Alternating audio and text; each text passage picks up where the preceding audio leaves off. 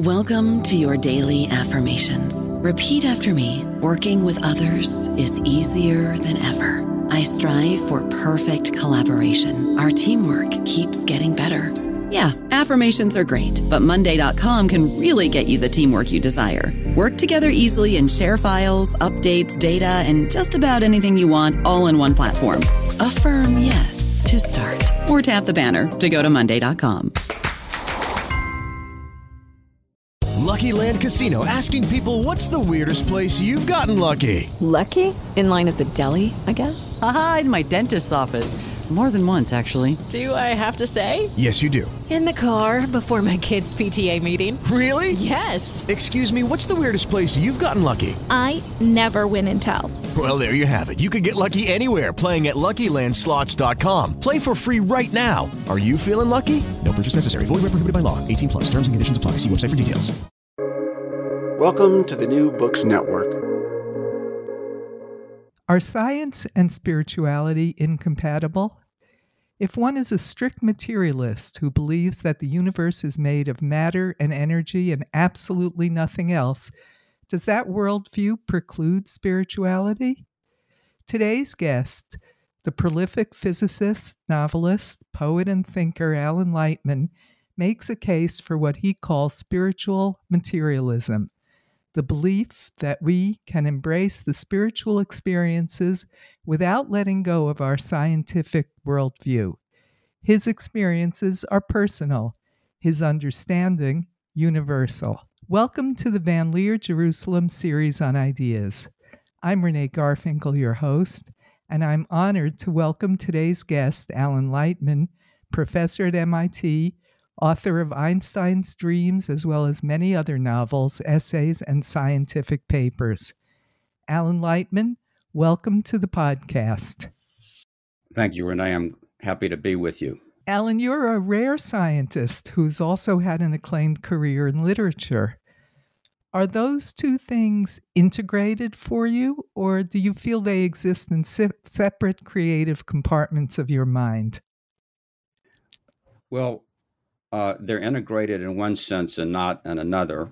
They are integrated in that many of my writings touch upon science, and another way is that the creative moment, that moment when we lose sense of ourself, lose sense of our ego, lose sense of time and where we are, and are just in that magical space of creation, that feels very similarly in both science and in literature.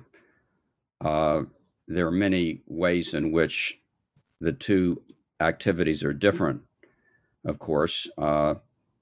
In science, we're ultimately dealing with the physical world that's external to the human mind, and in the arts, including literature, we are ultimately dealing with expression of our own thoughts and our own mind and personal experiences. Let's talk about the transcendent brain. The thesis of your book seems to be, and correct me if I haven't got it quite right, that consciousness emerges from the material brain, but consciousness is not material itself. As you put it, spirituality flows naturally from the material brain through paths of consciousness. That's a sentence with a lot to unpack, so let's start with definitions. What is consciousness? Well, of course, consciousness is really hard to define, but I consider consciousness to be a certain sensation that we have.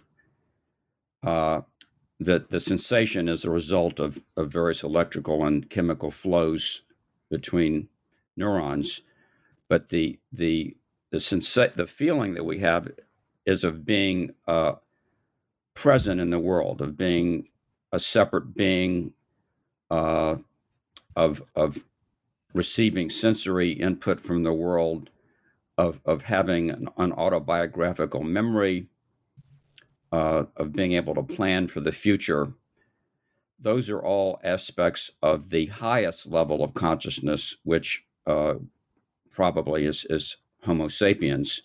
I do think that consciousness is a graded phenomena. I think that consciousness, that some form of consciousness exists in non-human animals. We know that the dolphins can recognize themselves in the mirror, and we know that various animals like crows and cats and play with each other. Those are manifestations of some level of consciousness.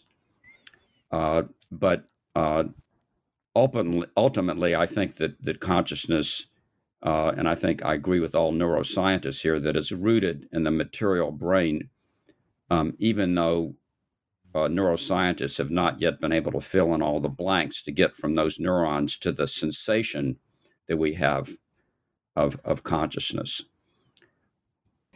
So expand on the idea that it emerges from the material brain, but consciousness isn't material. Well, when you say consciousness isn't material, I don't know what you mean. Can you say that beauty is not material or material? Consciousness is a name that we give to this sensation in our brains. And I don't know whether you call that material or not material. There are various faith leaders who believe that consciousness is not physical at all. And I disagree with that view. I think that consciousness emerges from the interactions of neurons in the brain. But we have this mental sensation of being present in the world, of self-awareness and all of the other things that I mentioned. We have this sensation that we give a name to, and the name that we give it is consciousness. Just like we give a name to beauty. You know, when we have a certain reaction to a painting or a symphony or a beautiful person, we have a certain reaction in the brain, and we call that beauty, just like we have a name for the color red and the color blue. So when you say animals, puppies or cats play, how is that a manifestation of consciousness? Well, that's a very good question. I think it's a manifestation of a certain level of consciousness, and I think that play requires a certain engagement with the world. I think it probably also requires some limited sense of self when you play. It involves a context of understanding this larger world around you, and I would contrast that with, say, the behavior of an amoeba, a single-celled organism. You put a little bit of food near it, and I think that its responses to that food are totally automatic. That there are certain chemicals that the food emits that are received by certain receptors in the cell, in the single cell of the amoeba, and it triggers the muscular whatever. Of course, amoebas don't have muscles, but they have motor proteins that allow them to move, and they move towards the food. But I think that is all of those responses are totally automatic, as opposed to what happens when kittens play with each other. Now, we know that there can be life without consciousness when a person, for example, is in a coma. Mm-hmm. But according to some writers, there can be consciousness without life. Tell us about those ideas. Well, I respect that view. I do not subscribe to it. I had a conversation recently with the Dalai Lama. It was for a public television series for which I was the host. And the first statement that His Holiness made was that consciousness is not physical. And then I asked him whether it required life.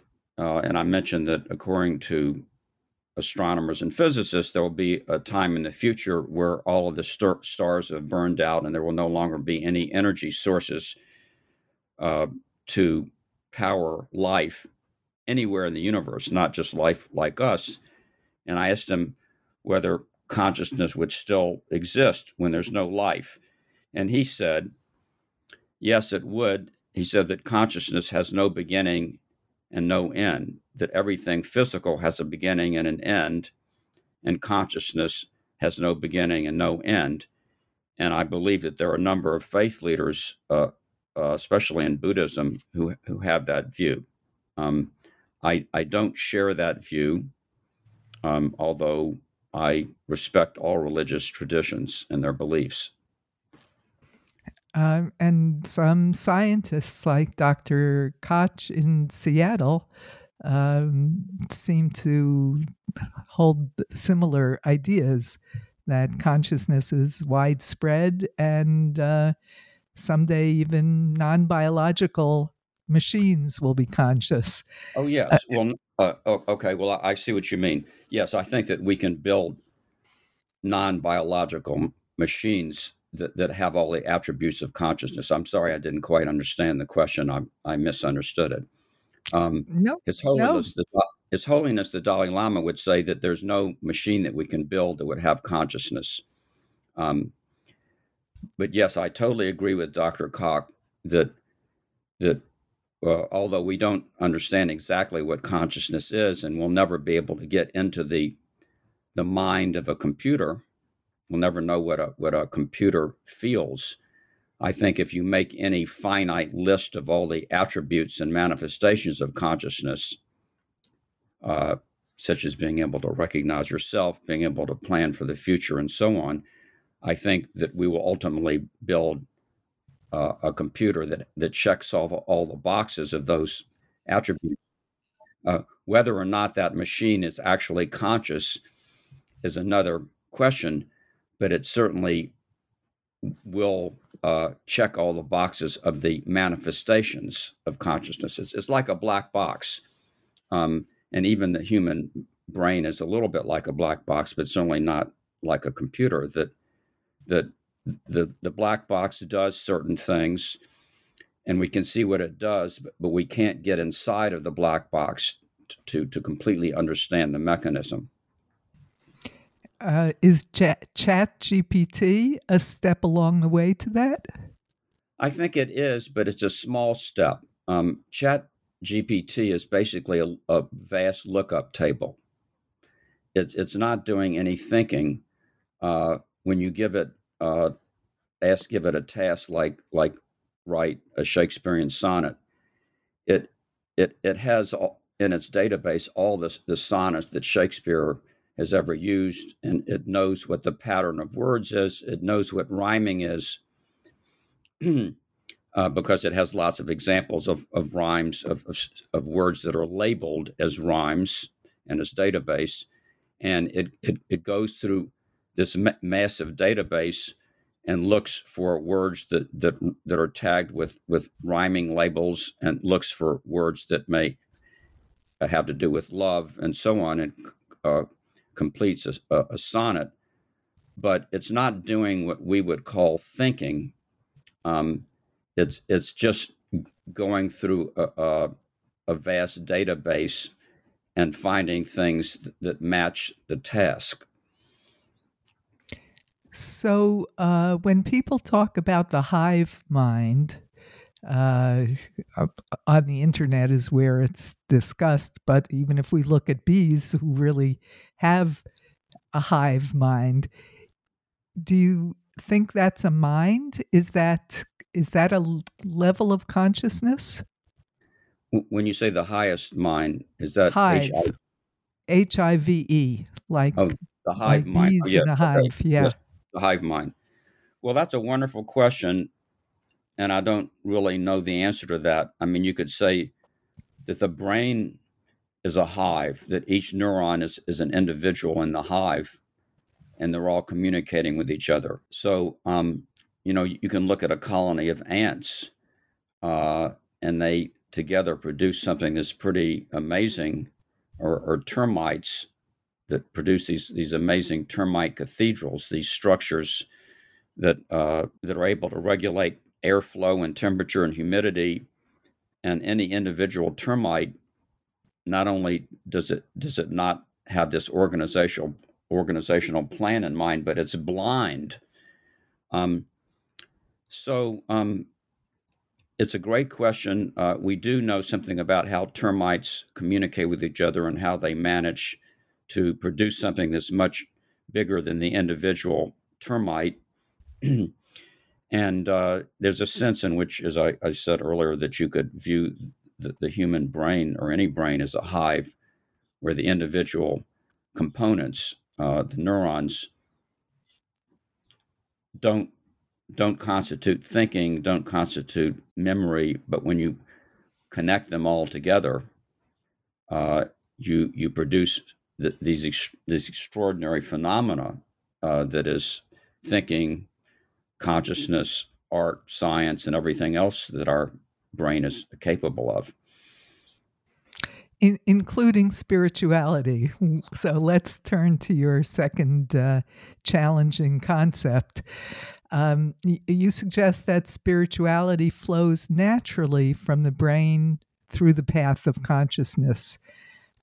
What's your working definition of spirituality? Is it a feeling, a set of feelings, or something more?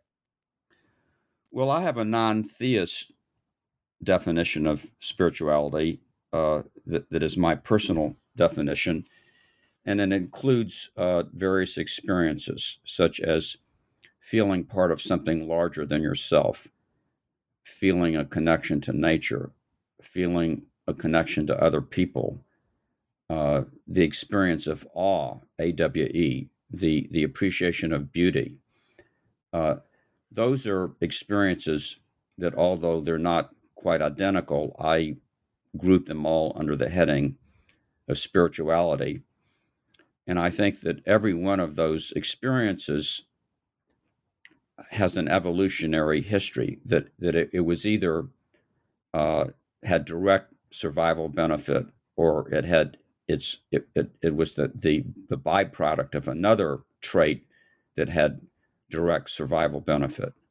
So I think that all of those feelings that I mentioned were hardwired into our brain, or the capacity for those feelings was hardwired into our brain over hundreds of thousands of years by the process of natural selection.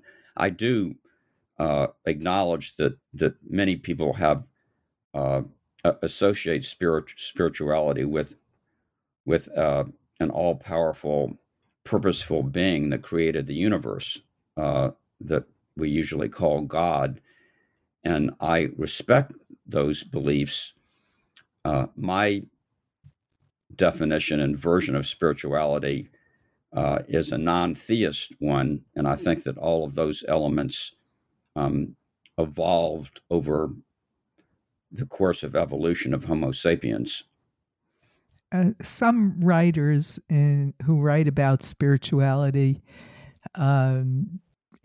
insist or require that for something to be spiritual, it not only has to have what you just described, a sense of being connected to something larger than oneself, but it also has to, or does, give rise to moral, ethical imperatives, or purposefulness or meaningfulness, regardless of whether it's theistic or not, although those things do characterize most religions.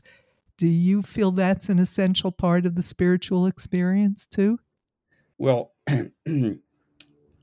I think that it's not an essential part of every experience, every spiritual experience. For example, one spiritual experience that I had, and I'm sure everybody has had experiences like this. I was out on a boat at night, very late at night. It was a clear night, and I lay down in the boat and looked up at the sky, and the stars were glittering.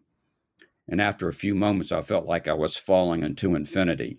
I felt like I was part of the stars. I felt like I was part of the entire cosmos. I lost all sense of myself, of where I was. I lost all sense of time. And that particular experience, I don't think it required me to think about ethical or moral behavior. On the other hand, part of my understanding of spirituality is our feeling connected to other people. And I think their ethical and moral behavior does come in, because one of the most important, to me, principles of ethical behavior is the golden rule: do unto others as you would have them do unto you.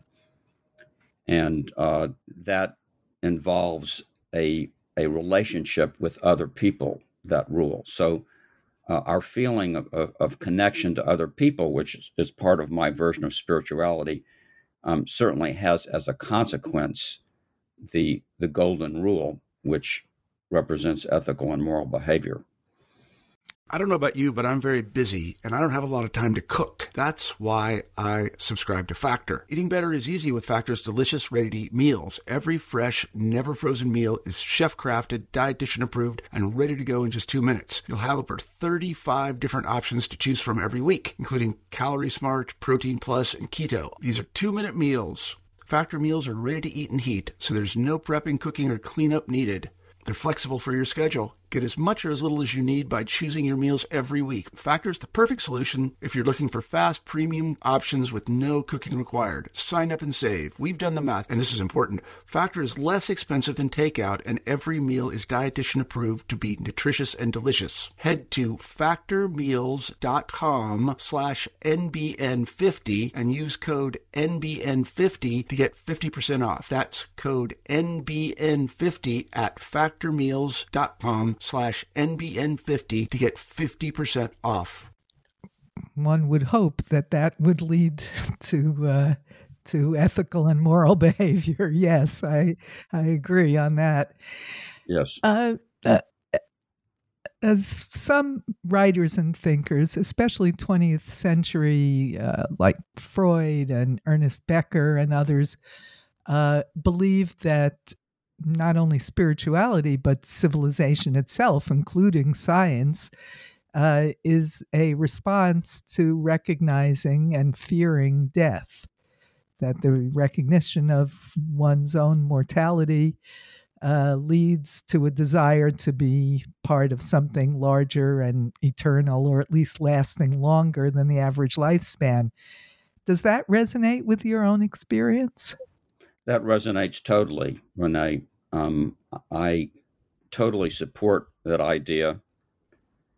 And I do think that not only Becker's idea that most of our civilization, if not all of it, all of our art and science and our institutions are a defense against death, but I also think that there's our longing for eternity, for something, some substance or some realm that's eternal, which is the basis for many religious traditions. I think that yearning also stems from a desire to have something beyond our physical death. A lot of many religious traditions have a concept of a soul, of some part of us that lasts much longer than our physical death.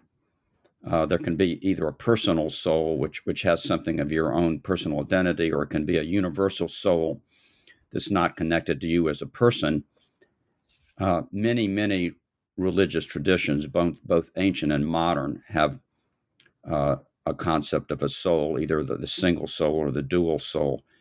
And I do think that those ideas are motivated psychologically by our knowledge of our own impending physical death. Is that true, you think, for what you've described as creative transcendent experiences? And tell us about those. Well, the creative transcendent experience, I use that expression to mean when you're doing a creative activity, and you don't have to be a professional artist to be doing a creative activity. You can be involved in the birth of a baby, which of course is highly creative. During those moments, you I would call them transcendent because you often lose sense of yourself with a capital S. You lose sense of your ego and yourself, and I've experienced that both as a writer and as a scientist. That when I am so-called in the zone, when I'm really in that creative world, I have no sense of myself at all. And it's a magnificent feeling. I think all of us have had it, but that loss of self is such an amazing and wonderful feeling. And it's interesting to me that in the Western world, we place a high priority and value on the individual. Individualism is a very, very part of the psychology and ethic of the Western world. And yet the most magnificent and majestic moments that we have are when we lose sense of self. We lose our individualism and feel that we're part of something much larger. You have a beautiful paragraph describing that experience while playing, while playing the piano, and which is not, you may be very good at it, but it's not one of the many, many, many things you're best known for. Yes, you're right. The being freed of the limits, boundaries of the self is something people look for, both creatively, religiously, and also through drug experiences. It's something that humans really like. And finally, what's the difference between the creative transcendent experience you just described and the flow state that many psychologists have studied that take place during creative activities, but might also be experienced driving down an open road or playing tennis if you are a good tennis player, not necessarily a professional one. Is there a difference between the one you describe, the one and the other, the flow state or the being in the zone, and the transcendent state? Well, I think the flow state is a transcendent state, but I think you were asking me to compare the flow state to a particular transcendent state, which is the creative transcendent. Is that right? Yes. So I think that there are many similarities. The creative transcendent state that I talk about is a flow state, but it's a particular kind of flow state in which we are creating something new. And when you're driving down the road, the highway, and through beautiful scenery, you can definitely get into a flow state where you lose sense of self, but you're not creating anything new necessarily. So I would say that my creative transcendent is a subset of flow states and a subset of transcendent states. Okay, that really clarifies. These things that we're talking about are often hard to pin down, and I appreciate that you are doing it. The book is The Transcendent Brain, Spirituality in the Age of Science. Alan, it's been wonderful talking with you. Thanks so much for taking the time to talk with me today. Wonderful talking to you, Renee, and thank you for the excellent questions and comments that you made. And thanks to our researcher, Bela Pasikov.